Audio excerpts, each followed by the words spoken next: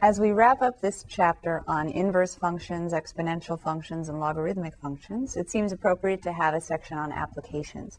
Now, you may recall from the reading that if you have a function whose rate of change is proportional to the actual value of the function, I'll be a little more specific about that in a minute, we actually can derive from that situation a general function f of t equals ce to the kt.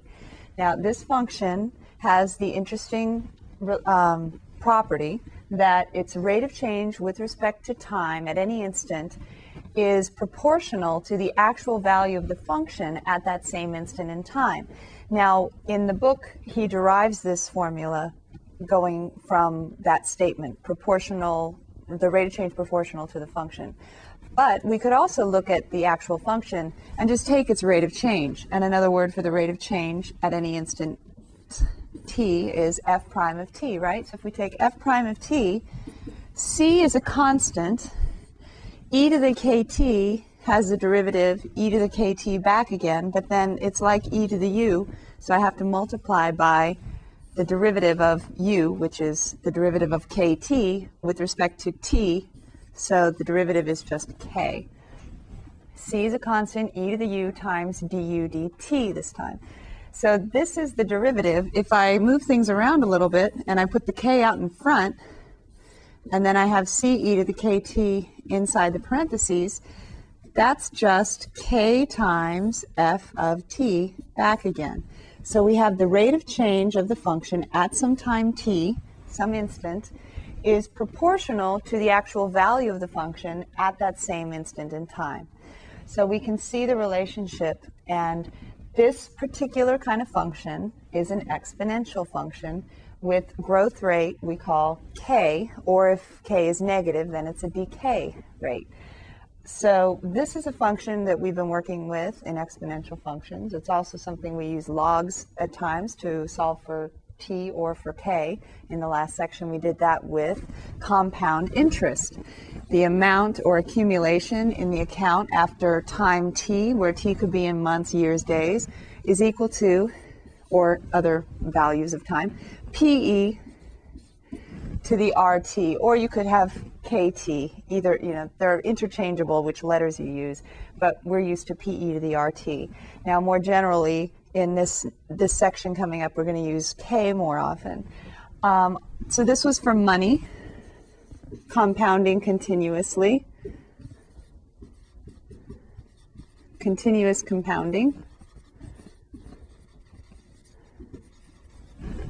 We also looked at population growth. So the population at time t was equal to, I believe the letters we used most often was ab to the t this time.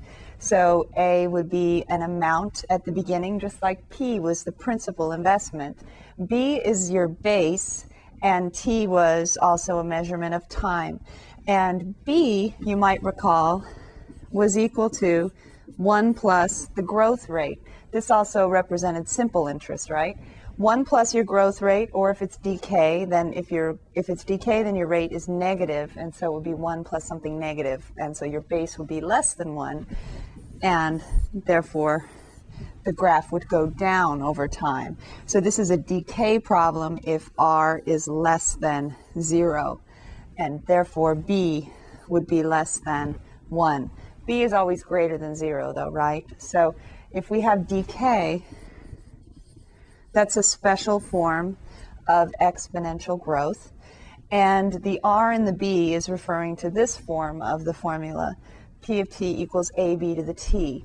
And it's often confusing to know which one we're talking about. And so I just want to point out that actually it can be shown that if you have exponential growth in the form e to the rt, or more generally e to the kt, and I'm going to call this c again, this is what we started with at the beginning of this section, you can also say that's equal to ab to the t.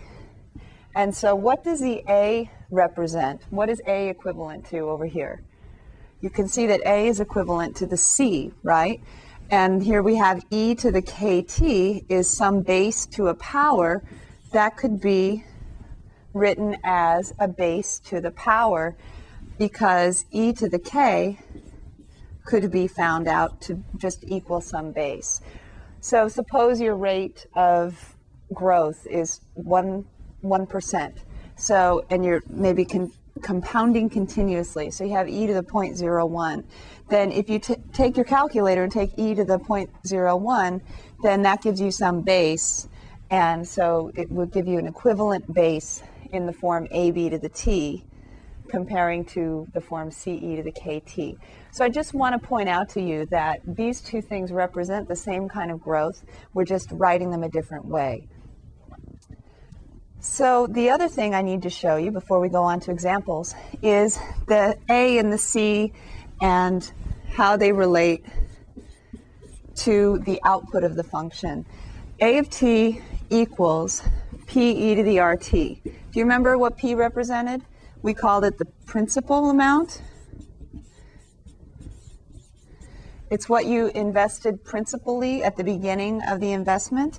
Also, if you find a of 0,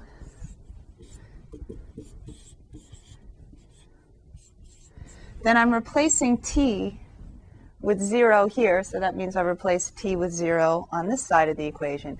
And so a of 0 equals e to the 0, and what's e to the 0? That's 1, right, from our second section in this chapter. So we have p times 1. So a of 0 is p, principal. So that makes sense. The amount in the account at time 0 is the amount you invested. Now, if we want to talk more generally about this, we call this the initial amount.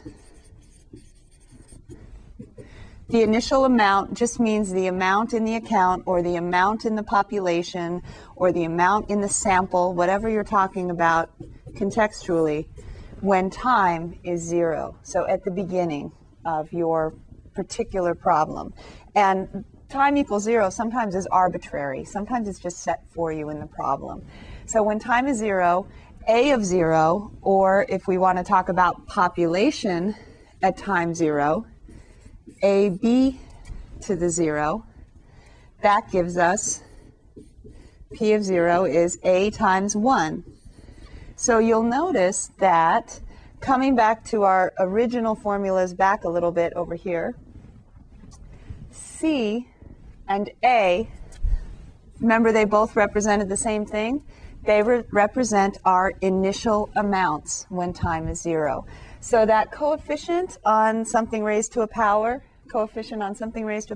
that's your initial amount. That comes from plugging in 0 for time.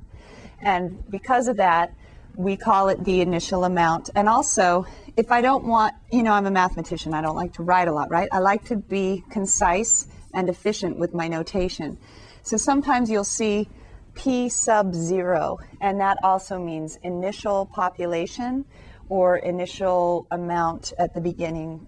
Well, that's redundant. Initial amount is the amount at the beginning. So p sub 0 or a sub 0, whatever letter you're talking about, sometimes they'll just put a sub 0 to represent that value when time is 0. So let's move on to some examples, and you can see all of this at work.